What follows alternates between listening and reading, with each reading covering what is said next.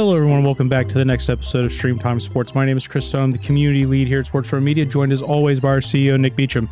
Now, Nick, we left last episode talking about what we were thankful for, and you talked about being thankful for the Jamaican weather. Well, I just got back from taking my dog for a walk, and I will let you know right now, I'm pretty jealous of that weather that you're talking about, Nick. I know it's very British to talk about the weather, but it's ugly, it's terrible, and it certainly makes me wish I was chilling on a beach somewhere. I had a pretty good beach weekend this weekend. I was at a place called Frenchman's Cove, lovely spot where you have a nice little cove with a beach, some nice small waves that my kids can play in, and then off of it connects a stream which runs up the mountain, and there's a lagoon that comes off in between there and the start of the river. So it's about the most idyllic place I've ever been to.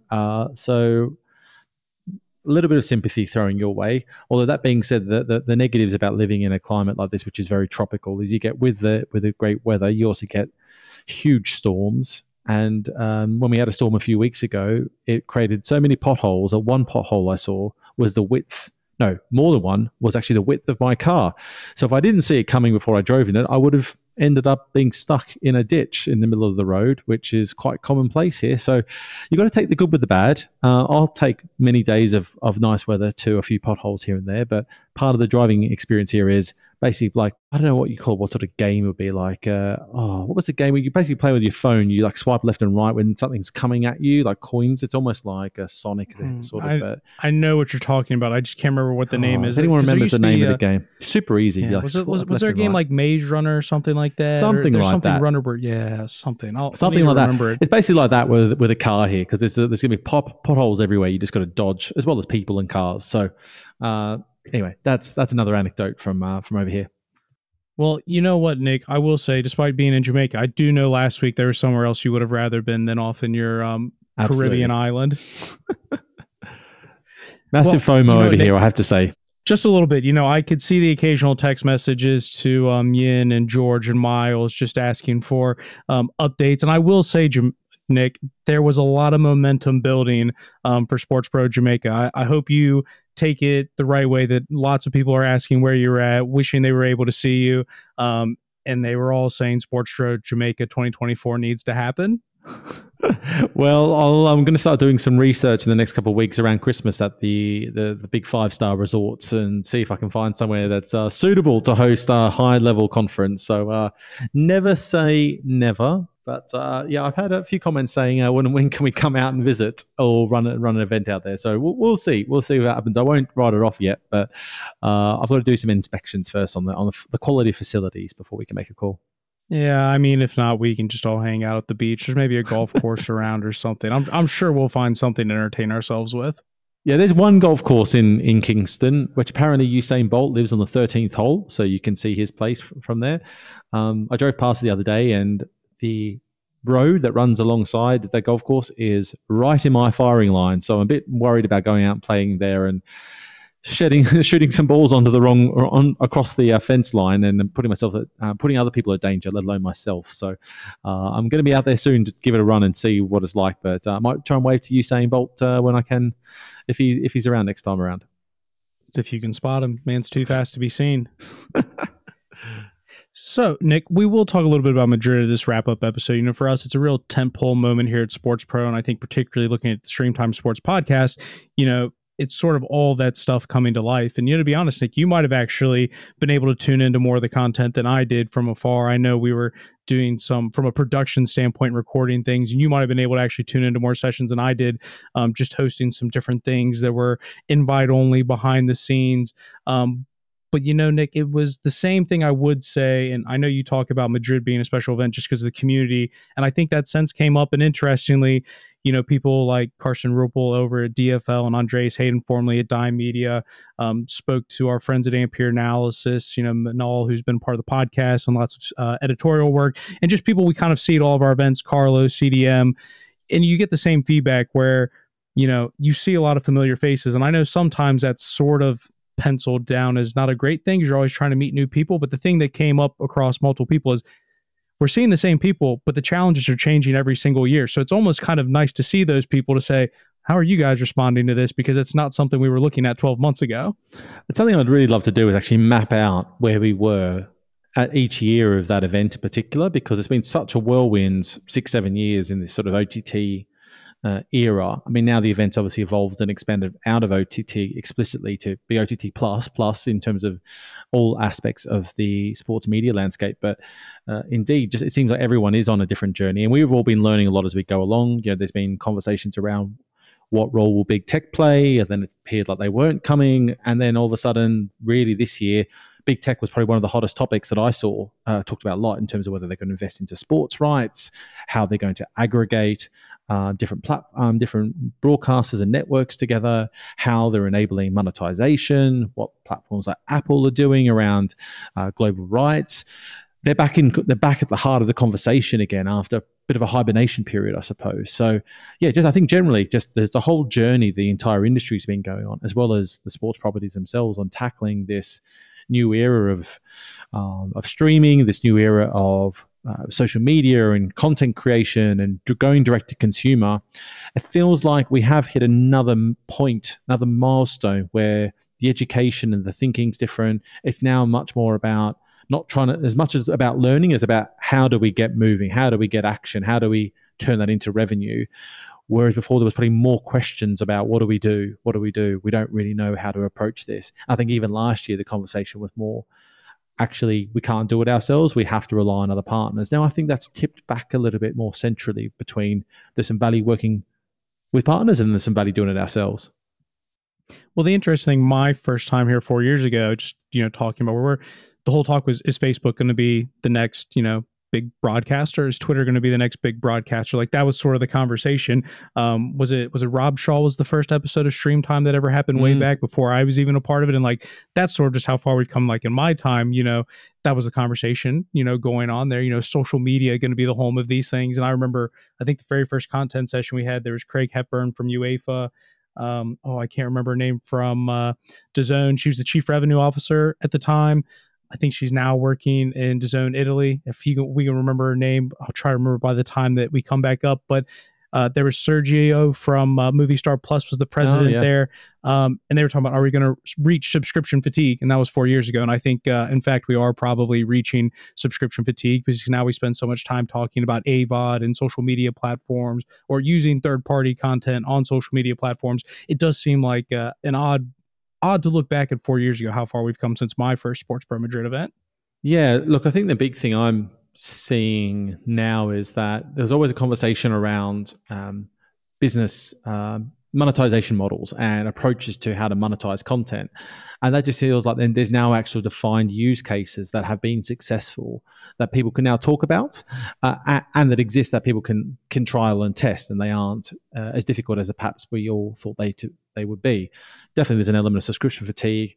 I mean, the consistent word you're hearing is that, the subscription model is great for some, but unless it's a bundled proposition, you have to be thinking and advertising in other ways of monetizing. You can't focus on a subscription first product if it's an unbundled proposition. That's generally the theme that we're hearing right across the landscape. And where the bundling part comes in is what's also really interesting, is that with a sports property doing a lot of the work themselves? Is it working with a sports-specific network? Or is it at the top end with those big tech companies and big aggregator offerings, bringing all those worlds together? So I do think it's really interesting. It's so much more complex than what it used to be, which means everyone has to be constantly listening, learning, and understanding what's going on and what's working and what's not.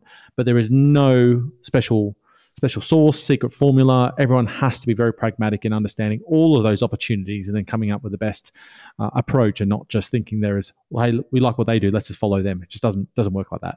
Yeah. Veronica De Quattro was the DAZN executive that I couldn't remember. And it's because she's not DAZN anymore, but she was the third person on that panel. So I had to do she was CSO, I think, at the time. That's where I think you threw CSO and then CEO of Italy, I think. And she left only a couple months ago, I think.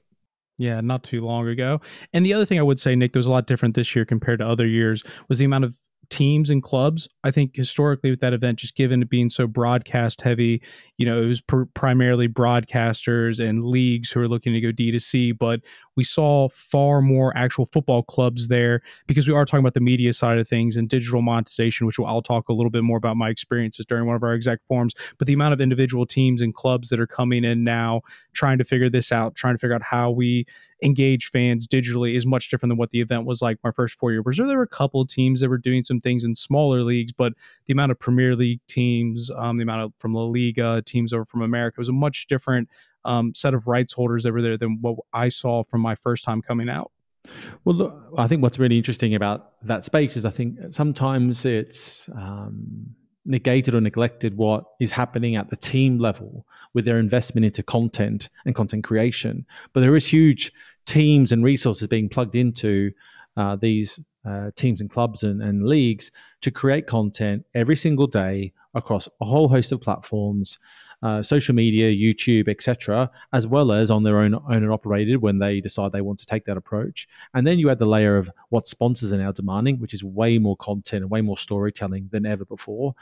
And then also these other areas around monetization, around what else can we offer to provide more value and get people spending and drive up ARPUs across their fan base.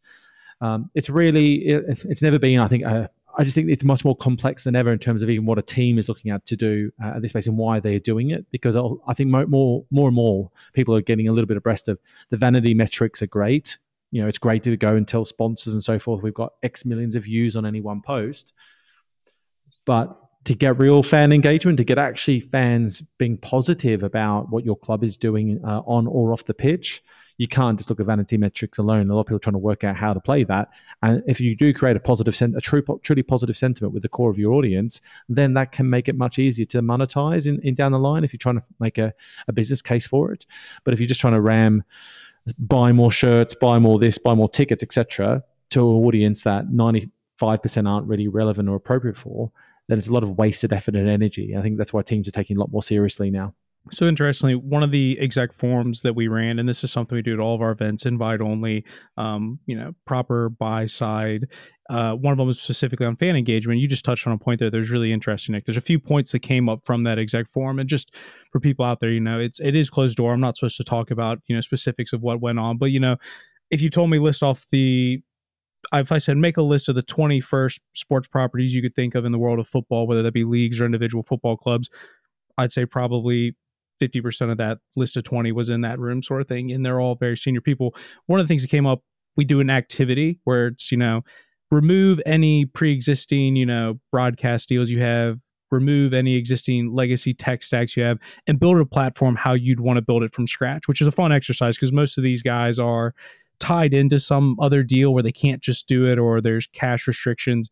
And the thing that came up in one of this discussions or one of the groups of tables was around loyalty, which I think is what you were kind of touching on a little bit there about fans are over monetized already to begin with. And, when they were talking about building their perfect platform for fan engagement, the number one thing he said was, how do we build something that people are going to feel loyalty towards? Because that, they're tired of being monetized in every other way. How can you make it about fan loyalty? Which was interesting because some of the other groups were talking about, how do we add in gamification features? How do we do this? How do we do that? The other group never actually got very far, and they just talked about building brand loyalty, which I thought was, there's always room for people to have that high level conversation where some people took it very granular, but then some people talked about building that proper loyalty community, which was an interesting shift from what some of the other groups are talking about. Yeah, I think it's probably been not neglected, but something that people have been not as focused on for a while now because it's very difficult to measure loyalty, or has been in the past. We now have more data points than ever, and it is something that we can continue to work on across the industry to get more and more insight into what people are. We talk about data all the time, right? So there must be some answers in there to prove what brand loyalty is all about and how it drives value. There are lots of teams taking different purposes, but I think it's pretty consistent now that they are aware, but whether it's through the battle scars of going through the NFT era, I suppose, where a lot of them found out there wasn't going to be this appetite that they were hoping for, that you have to take brand loyalty very seriously if you want to really get your fans engaged. And I even hate using the word engaged, but fans loyal, fans positive, fans feeling like if you publish something, they want to write something supportive and not write something negative. Now, it's hard in the social media era, but I do think there's a layer of that. If they really think you're trying to do best for them, that can turn into real value. I think your point about the over monetization bit, I mean, there's an argument that goes against that, right? Because like 99% of all fans, if you think from a social media era, aren't actually spending money with the club directly. But the problem is they're spending in other ways. Normally, it's through subscriptions of broadcast product, but generally they aren't getting that direct sort of currency exchange happening with the fan. But because there's a stigma there, because of all the money that's talked about in the industry, everything they do does feel like it's taking more when they're already just printing checks, basically. So it's an important time for those sports teams to continue to push on how can they build more of a relationship with fans. I haven't seen anyone who's blown me away on their approach, but I think there was a few interesting stories and studies brought up at the event, which I'm hoping to dig into on the on-demand tab on the event app next week, because I think I need to spend a bit of time to consume those sessions. Well, yeah, and I just to stick on this particular exec forum because it is interesting. You talk about those 99% of fans. They also talked about those 99% of fans, but in a different direction, which is, if you are Barcelona, Real Madrid, Arsenal, Man United, 99% of your fan base is never actually going to visit your stadium, because they're such global fan groups. And that's one of the things they talked about was one of their current biggest headaches is localization. And then how do you monetize based off of that localization? Because they understand the global draw that they have. But at the moment, they really do struggle, monetizing the overwhelming majority of their audience. Yes, they'll sell some jerseys, but the fans that they're really probably driving the most money off of are the ones that are coming to the stadiums, week in, week out.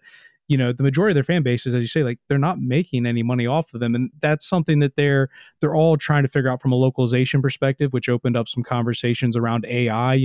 How do you use AI to transcribe or to use different language features to make it more relevant? And that was what they were all talking about as a major headache for a lot of these sports trying to go international to figure out how to tie into some of those fan groups that they do have. Well, it comes down to also the conversations we hear a lot about whether they should go, whether a sports club or team should go down the direct to consumer route or not, whether it's financially worth it, whether it's worth it from a fan engagement perspective.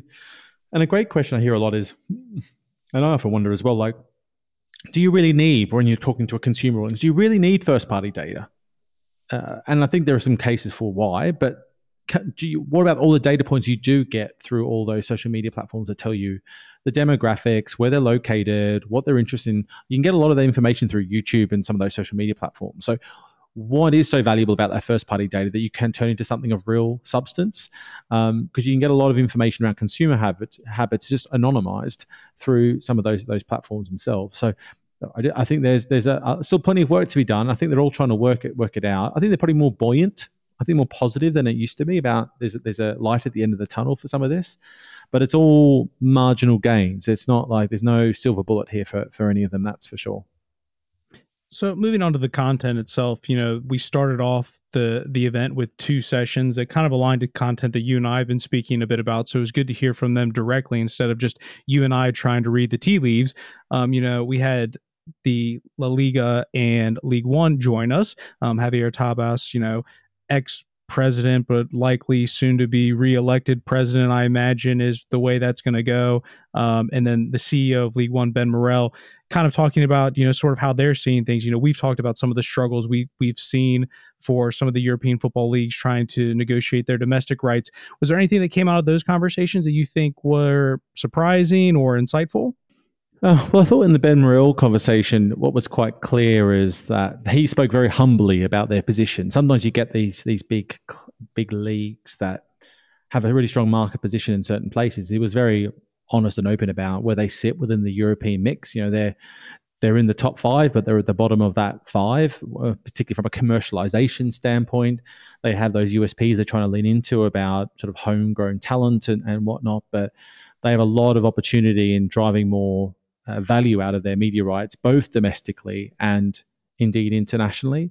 And you think, one of the things it sounds straightforward, right? But one of the things that made the Premier League so successful was it being an English-based league initially, which definitely helped get it into new markets pretty comfortably.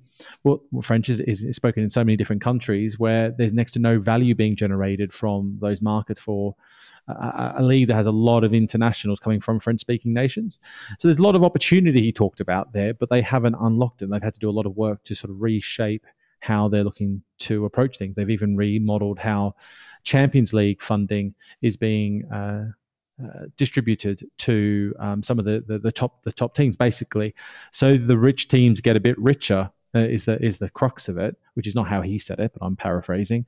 But the view is that they want to hopefully be more competitive at a European level. So there's more interest ultimately in the European, from a European international level, in the league itself.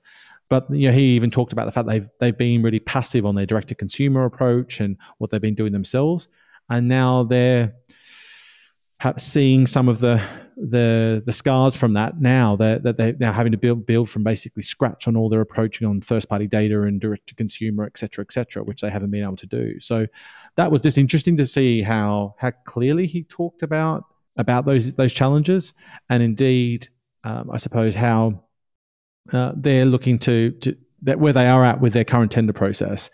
And it doesn't sound like anything's concrete. They're just trying to talk to all their broadcast partners about who wants what, and then try and do the best deal they can, given the situation.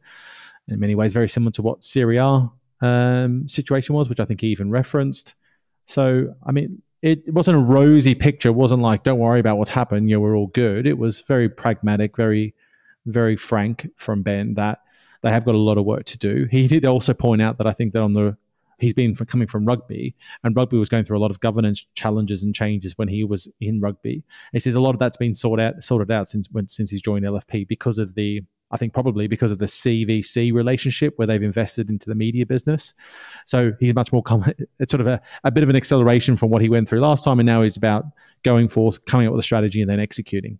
Yeah, and I do think that is going to be a bit complicated because he was even talking about different things with streaming platforms like Amazon, but also looking at going to a free to air. And it does seem like the idea of having sort of an exclusive broadcaster to make it nice, tight, and clean is not going to be the case. And it is going to be a bit of a sort of a very mixed bag approach. But, I'd be curious, long term, how that does impact fandom. We've talked about discoverability being such an issue that, is it going to be a problem? I don't know, but they've got work to do.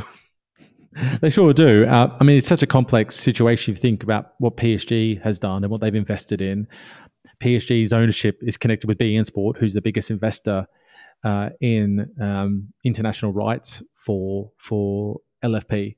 Yet they have one of the lowest returns on international rights out of all the leagues. It's a very complex, messy situation. And all those investments that PSG made on huge global stars doesn't bear any long-term fruit. The audiences come and go, right?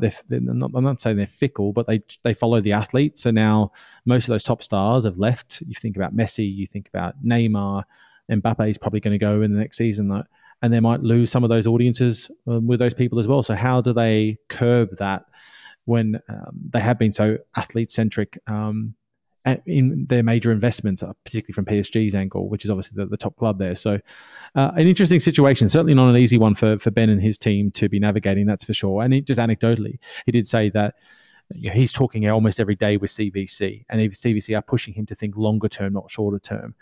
So I think it's just an interesting soundbite there, because we do talk a lot about CVC, or we hear a lot about CVC and those investments they've made across a bunch of sports. Yeah, very interesting. Another conversation, another keynote speaker was Shai Segev, the CEO at DAZN, and it did seem like he touched on some of the points we've talked about, or it seems to be a common statement from them around profitability, talking about whether or not they were going to try to enter into the UK. And they sort of talked about only if the price is right. I think I even heard mention that they kind of circled maybe League One in France is the right opportunity for the right price, where opportunity meets chance and meets the right financial situation. So there are quite a few things that Shai talked about. Is there anything in particular that stood out for you? Yeah, I mean, he was very clear cut that he fully expects them to own the Premier League, a set of Premier League media rights in the future, just whether or not it's this time around. I mean, his answer was fairly standard. They won't pay whatever the price tag is, but they would be keen to have some of those rights. I from what I'm hearing, that the UK market isn't as buoyant as what probably the Premier League was expecting. So I think they have a very good chance to secure some of those rights. It just depends on what Sky and the incumbents are willing to do. I mean, he talked a little bit about betting, about the complementary role that's playing. I mean, that's nothing surprising there. But he's obviously got a betting background, given his previous career, previous role. I think it was at Entain, if I remember correctly. So, interested to see him talk about that. And we also had another session where I think we did have them talk about the women's sports investment as well. I'm not sure if that was, I can't remember if that was raised in that session with Shy, but they've clearly made a lot of moves strategically around women's sports and women's football in particular. And that needs to start paying off as well. So they've obviously made a big decision to shift the monetization model from subscription to advertising or free to access for the UEFA Women's Champions League. So that's going to be something that we're all going to be watching. That's for sure. Well, I think he also said something around the goal, the aim, the North Star that they're following is within 10 years to have globally 1 billion users. That's quite a lofty number and goal. But hey, what was it that we got from our friend Timo Lume in his Hall of Fame interview? The bag meeting they had at Nike, big audacious goal. I think there's nothing wrong with setting a big audacious goal like that. It's always just the devil's in the detail. What's a billion actually? Is it billion views, billion monthly users, billion annual users, billion all time? They all mean very different things, but it's nice to have a big fat number to work towards, as long as you don't put a deadline and timeline to it. Yeah, well, someone I spoke to an association with DAZN behind the scenes, and we will repurpose this so you'll get a chance to hear my full brief interview. I spoke to Matthew Primack, who's the SVP of International Business Development at Fanatics. So obviously e-commerce, when we're talking about the D2C world and how that is all moving, that sort of is a massive opportunity. And he talked about sort of where Fanatics fits within this. And, he sort of described it as like, hey, rights holders, teams, leagues, and even broadcasters, they are not commerce platforms. This is not what they're built for. It's not what the expertise they have. They don't build the platforms for it. They don't have the distribution, the logistics for it. And just where it fits in, he mentioned the Alejandro Garnacho goal. You may have seen that, Nick, the bicycle kick of the Man U player the week before. And he talked about how jersey sales increased by, I think he said 600% within, the half hour of him making that goal. And he was talking about, for these sports platforms, that's the kind of thing that you'd want to be able to tap into immediately and directly. And he also gave an anecdote, which I won't try to repeat the stats off the top of my head, but he talked about when LeBron James last year hit the all-time NBA scoring record, the amount of jerseys that they sold within that window. And it's just a really interesting conversation about how they are looking to globally expand and how they're looking to get more into sports, particularly on the broadcast side, and really why they really are the key partners for anybody in that space. And it was a really interesting interview. Some really great statistics that I can't remember off the top of my head, but we're talking very, very big numbers in terms of the things they were seeing, just being able to be live in person, not leave the platform with which you're consuming the sports, but still be able to go out and purchase that jersey of whatever amazing thing just happened. It still feels that we're on this journey with e-commerce, right? And even betting, which are the two areas that Fanatics are focused on, is how that integrates into the viewing and sports experience. And they are the powerhouse behind a lot of major sports properties. And that consumer relationship, the active, it's there. They are, I don't know what I can't remember the term they're using. They are effective like the Amazon of sports, effectively, right? So they're trying to be something to everyone in this instance, and they're doing a really good job of it. They still only feel like they scratched the surface on that. I'm not quite sure what challenges they've had in going to some of the other markets. They haven't broken Europe in the same way that they have the US. I think part of the US thing was they were able to do deals at a centralized level because of the NFL, NBA, and so forth. Those organizations do them at the top end, whereas in Europe, you typically have to do those types of deals at a club-by-club basis, which changes the dynamic of that approach, makes it much more difficult. And that's what I think also anecdotally what a lot of startups and tech companies don't realize when they come from the US. They don't realize you've got to do a deal with every single team and club in almost every instance when you're selling a service or a tech offering. But Fanatics, I think, are still someone to follow. They've made all sorts of bets. They've got all sorts of money backed in and thrown into them from all sorts of investors all over the planet. I still feel like they've got a lot more to bring to the table in the coming years. It's kind of feels like they're setting themselves up for a big run at sports, international sports outside of the US. So I'm excited to see where they take it. That's for sure. Well, from the monetization side, so we had an executive forum on fan engagement. We also had one on monetization, and we talked about the things you'd all expect, whether that is owned and operated platforms, whether you're monetizing content on third party platforms, looking into membership programs, and one of the rights holders, very prominent individual at a very big football club, literally stopped the whole room and just asked the question, does anyone here actually feel comfortable that they've succeeded in monetizing any sort of digital asset? And the room is very quiet. There are all people in that room that have launched OTT platforms. Some of them have membership programs. Yes, they're making some money on it. But in terms of, really feeling confident about it, not really. And it's interesting because I think sometimes you hear at the top of every episode, my name's Chris, I'm the community at SportsPro Media. Sometimes slightly ambiguous what that means. But one of the things I do, Nick, is I have lots of conversations with people trying to figure out what's in the community. And the number one thing I'm hearing from football clubs in particular, especially those that have been recently purchased by Americans, is find a way to monetize digital assets, which, sounds great, but no one's really quite doing it. I think the only answer anybody gave wasn't actually anyone in the room. They talked about they were really big fans of what Disney was doing in terms of the way Disney's sort of building its membership program. It's got the streaming platform. It's got what you can do on site. I thought it was a bit interesting, but no one else really wanted to offer anything about being overly confident in what they've produced so far in terms of having a sustainable digital monetization model. Well, one of the things I think we have talked about before is that difficulty about if you build it, will they come? And the reality is, because that relationship, like we talked about earlier, isn't so positive and so strong, Disney had that, right? Disney's IP, brand loyalty, brand equity, so powerful that they launch a product and proposition built around some amazing IP that everyone loves.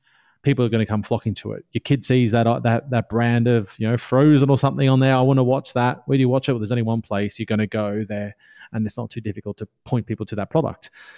But sports, is trying to change the entire way consumers engage with sports as a whole. They're trying to drive revenue from people that haven't historically ever had to pay transactionally direct to any of these clubs and teams, and then to just think, well, if you build this, we're going to get so much support.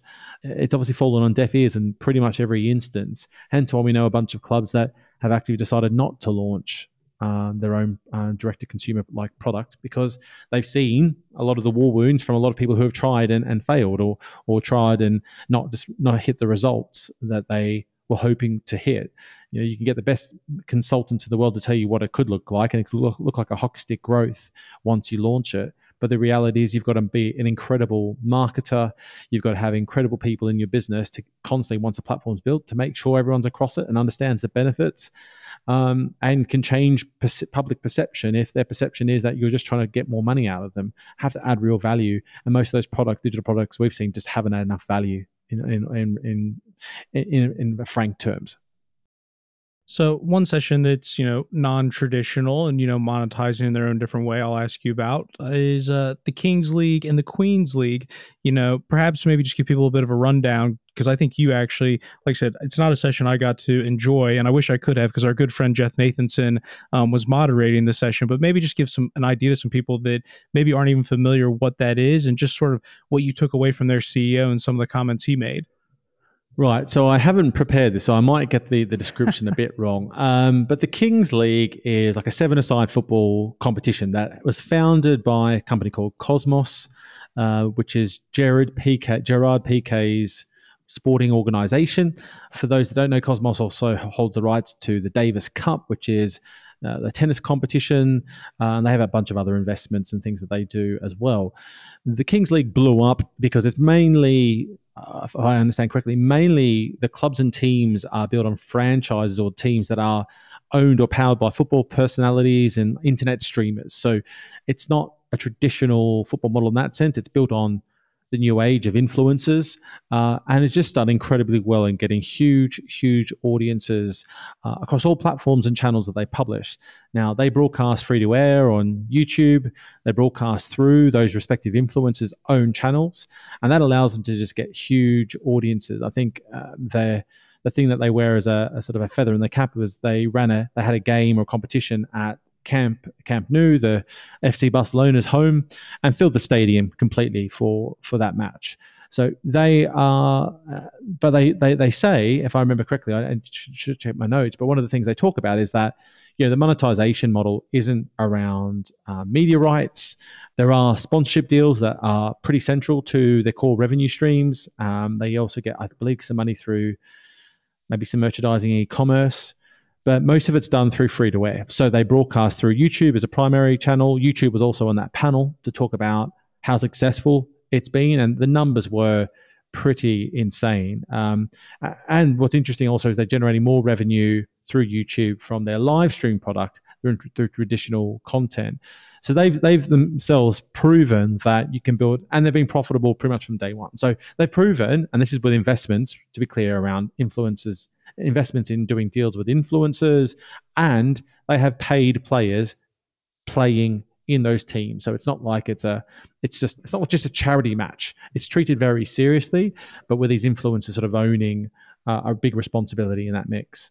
And what they've just proven is that you can build a really successful model around advertising through platforms like YouTube. They use all sorts of various advertising through the live broadcasting experience that YouTube's allowing and enabling. And they rely heavily on sponsorship deals digitally to drive monetization. But there is no focus at all on broadcast rights. And there's no plan to, because why would they kill an audience that is super engaged and supporting them endlessly? And that's their basic message. And it's a super young audience, right? Obviously, it's a super young audience. So everyone, I mean, that is really the model that I think everyone is reluctant to go down, but is absolutely the model that makes the most sense. Get as many eyeballs as possible and monetize it other ways. But because sports stuck with that subscription first or that pay TV funded model, it's so difficult to rip the Band-Aid off of that and then move to this new world of using streaming platforms like YouTube. But they've proven that it can work, and it can work very quickly if you have the right people involved. So, Nick, before I move on to the OTT awards and kind of talk about some of the winners there, are there any other sessions you want to talk about? Are you happy to move on to the awards themselves? I'm going to try and remember if there was anything else off the top of my head. I don't think there was off the top of my head. So let's jump into the awards. So the awards, the two biggest ones, I guess you could say, from a organization perspective, are the platforms of the year. So from a network perspective, basically we split our platform of the year into two categories, one being rights holders really going to a D2C, and then we do one with networks, more along sort of those people that have multiple broadcast rights. And the winner for D2C was Yes Network and what the work they're doing with Ease Live. And then the winner on the network side was Discovery Plus with Warner Brothers and their big, massive merger. They just beat out ESPN and DAZN. So very close competition there. And then on the D2C side, if I can remember, the runners up were Media Pro. For those that aren't familiar, they ran a very impressive campaign on what they did with the World Cup in Spain domestically. And then interestingly, it was Super Sport in South Africa via Pixelot came in bronze with a very interesting case study on building a D2C platform. But ultimately, we're kind of looking at Yes Network and Discovery Plus. For me, I'll just be honest, anyone that's not familiar with Yes Network, I think a lot of the reason they stood out and won, and Ease Live won multiple awards, so they're worth giving a shout out to, was really the user experience. And for me, being a big fantasy sports guy, the platform offers a lot of personalization in terms of being able to pick the stats that you want in live real time, as opposed to always being dependent on the broadcaster to, randomly pop up the stats that you want. And, they scored very highly. Ease Live won multiple golds, multiple awards. So it's not a surprise that their product with Yes Network ended up winning. But the Discovery Plus one was interesting. Maybe ESPN will win if they can figure out how to do international, Nick. Last night I was trying to figure out the college football playoff ranking, who was going to get in, and it was blacked out. And I'm like, well, how can I watch? I just was a little upset, Nick. But those are our two winners of the two biggest awards. Yeah, it's the Discovery one was an interesting one for me because they've been going through such a transition and launch. And so I'll be honest, sometimes I use their platform and I've struggled to use it. But what they have had to go through is quite a significant change, where they're bringing in all their sports content into a new platform. They're migrating audiences and systems from one system to another. So it's clear that that was really something that resonated with some of the judges on that approach, because there was some very good competition in that mix. Incidentally, while we have been on the pod, I just saw that TNT Sports have announced that they have UK Premier League rights, 52 matches per season for the next 4 years. So they have announced their Premier League rights that they've secured. So that gives them solidifies their place in the UK market for the next 4 years, which is not a huge surprise. But I have not seen the Premier League announcement, incidentally, come through on all the other packages. So it's interesting to see that's come out before anything's come out from the Premier League. So anyway, I sort of diverted a little bit, but because you got me thinking about the fact that they took the Discovery Plus title. Well, actually, they've also just got secured some solid rights in the UK that will solidify their long-term future. So kudos to them to keep things running. But we still have the jury's out on the rest of them at this stage.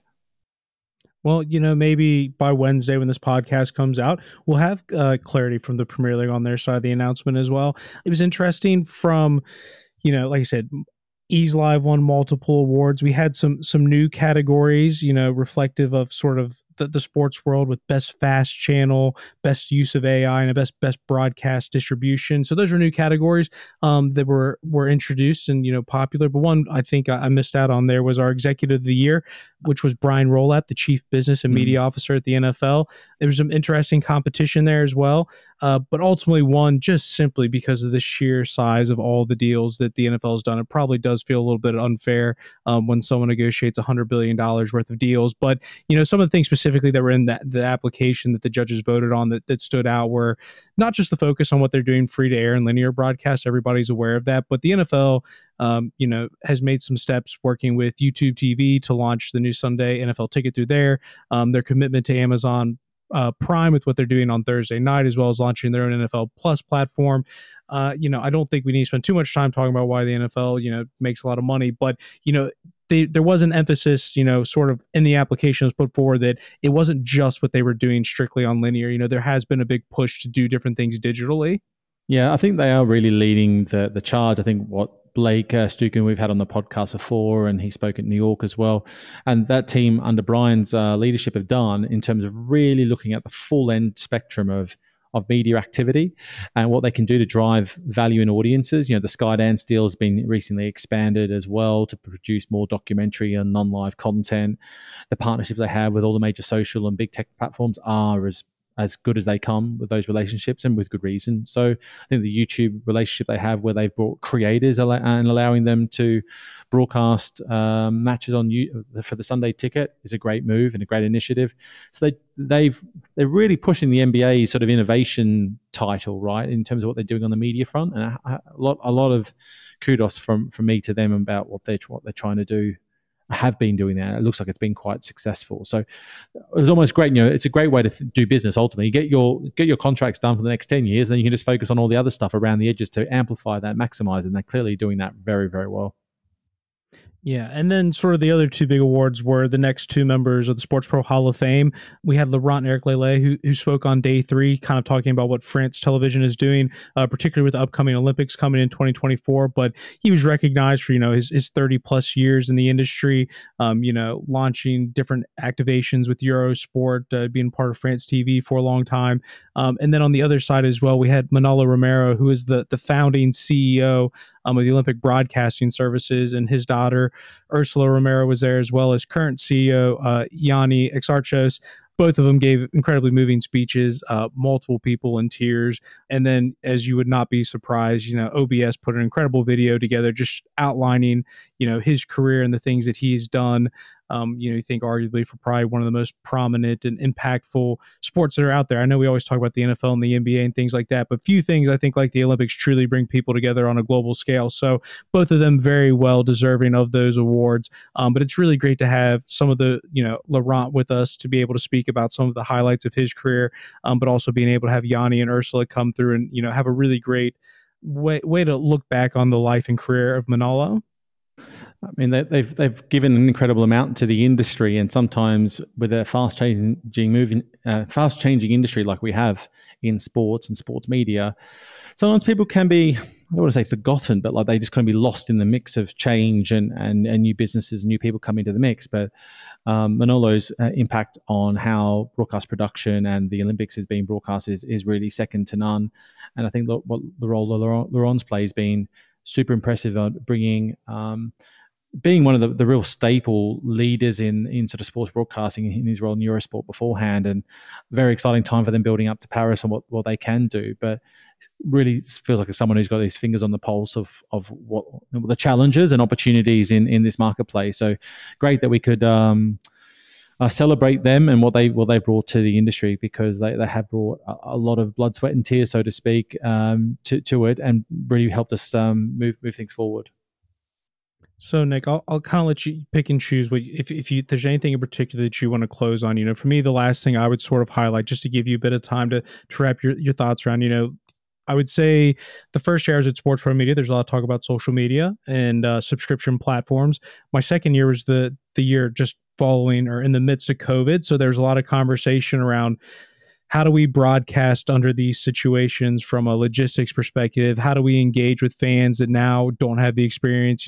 All the watch parties, all the pumping in fake crowd noise. Then the year after that, very heavy Web3. There wasn't a presentation that didn't include something about NFTs. This year, seemingly the magic word was all around AI. And like I said, there were different versions of that, whether that was generative AI, whether that was using AI as a tool, like I said, using translations for different languages for localization. This year, AI was a big topic. It seemed to come up in lots of different conversations about how that's going to help us as a business, how it's going to help us create content. But I would say, unlike Web3, it does seem like, because it's more of a B2B application as opposed to a B2C application, that will be a conversation that will probably be had in 2024 Madrid, unlike Web3, which seemingly took a step back this year. Well, I do think Web3 is going to rear its head a little bit now. I think it's had a little bit of time to calm down, and I think it's going to come back. I think it's just going to be more of an enabler of tech rather than has to be Web3 for it to be good and shiny. It just has to solve problems, right? It has to just do the job, whether it's Web3, Web2, it doesn't really matter. But I think you're going to see more and more of it in 12 months' time. Whether it impacts the digital media space, I'm not too sure yet. The only thing I can think Web3 related stuff can still play a role is around identity and perhaps around digital collectibles again. But I'd like to see more of what it can bring to the table other than those areas, which still are things that can be offered now with or without Web3. Have you got something for me, Chris? I do, because first, I am bullish on Web3. Like, I still think, to your point, it's going to come back. But the thing I am looking forward to, I think we're going to talk about it in Madrid 2024, although it probably won't be until like Madrid 2028 that it becomes like a real topic. So yeah, we're going real bold and out there in the future with our predictions. I'm curious to see what happens with the Apple Vision Pro.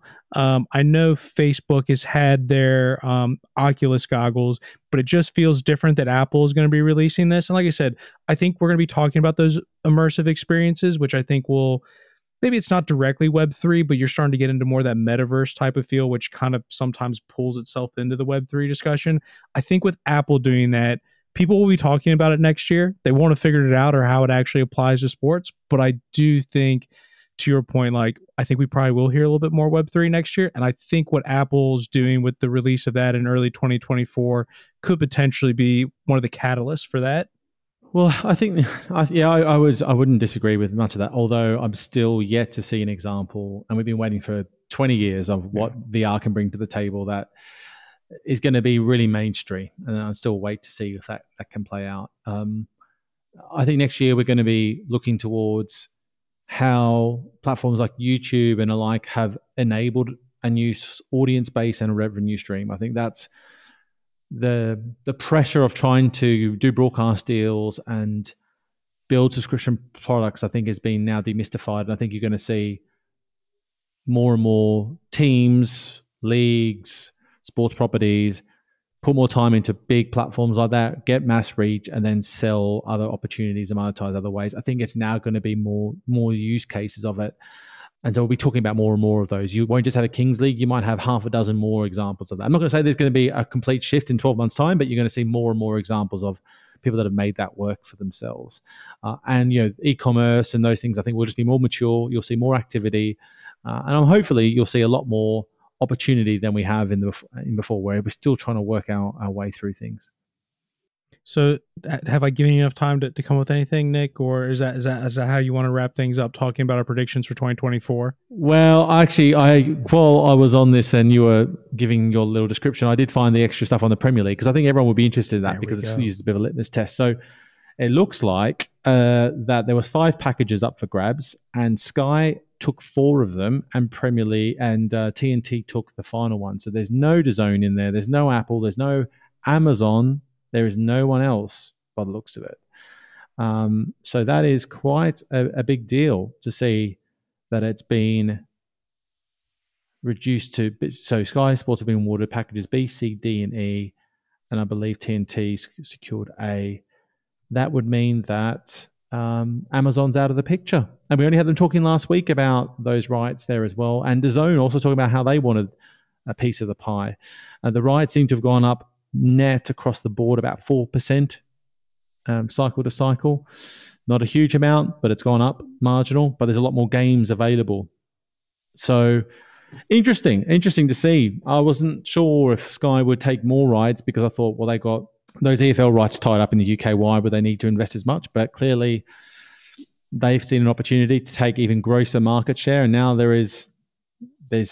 you have to have a Sky Sports subscription if you want to watch football. That's basically it in the UK. If you don't like football, then you don't need Sky. But otherwise, you are locked and loaded. You're going to have to subscribe to Sky for the next 4 years. So, yeah, big win for Sky on paper if they can make those commercials work. But surprising to see Amazon step away and indeed DAZN not get a piece of that. Yeah, well, sounds like that's some great juicy content for some future podcasts. Absolutely, we'll have to dig through that one a little bit more and see why the others didn't come to the table. Obviously, again, monetization issue continues to be a challenge or justification, I suppose. Amazon not getting them is a huge surprise for me out of everything. I wasn't sure DAZN would pull the trigger, especially since Shai's comments last week. But for them to be stepping away, I think that's actually a blow. The Premier League couldn't get enough value out of them just to keep a third player in the mix there. So, but good, good for sports fans, good for football fans. That means there's less fragmentation, right? So, a big win for UK EPL watchers, and obviously less content is behind a paywall. So that's it's not behind a paywall. Less content is blacked out because they've moved more games out of the 3 p.m. slot. So that's also a win for the next cycle. Yeah. Well, everyone, it was good to meet some of you in Madrid. I know some of you came up and chatted to me. I can tell you our next event will be in March of 2024, this time in New York. So for those of you that maybe Madrid was a bit too far to come, New York's going to be a little bit closer to you. Would absolutely love to see you there. So until next time, Nick. Until next time. Thanks very much, everyone, for listening, and look forward to talking to you all in due course from my sunny Jamaican home. Before you go, myself and Nick would just like to thank you for tuning into this episode of StreamTime. If you found the episode insightful, please make sure you like and subscribe on whichever platform you listen to. As a growing podcast, we'd greatly appreciate your support in sharing or writing a review. Ultimately, we want this podcast to not only entertain you, but also hopefully help you navigate the digital sports landscape. If you have any feedback on previous episodes or any topics and speakers you'd like to hear from in the future, please don't hesitate to reach out. You can find myself and Nick Meacham on LinkedIn or on Twitter. My Twitter handle is @SportsProChris1. Nick can be found @SportsProNick.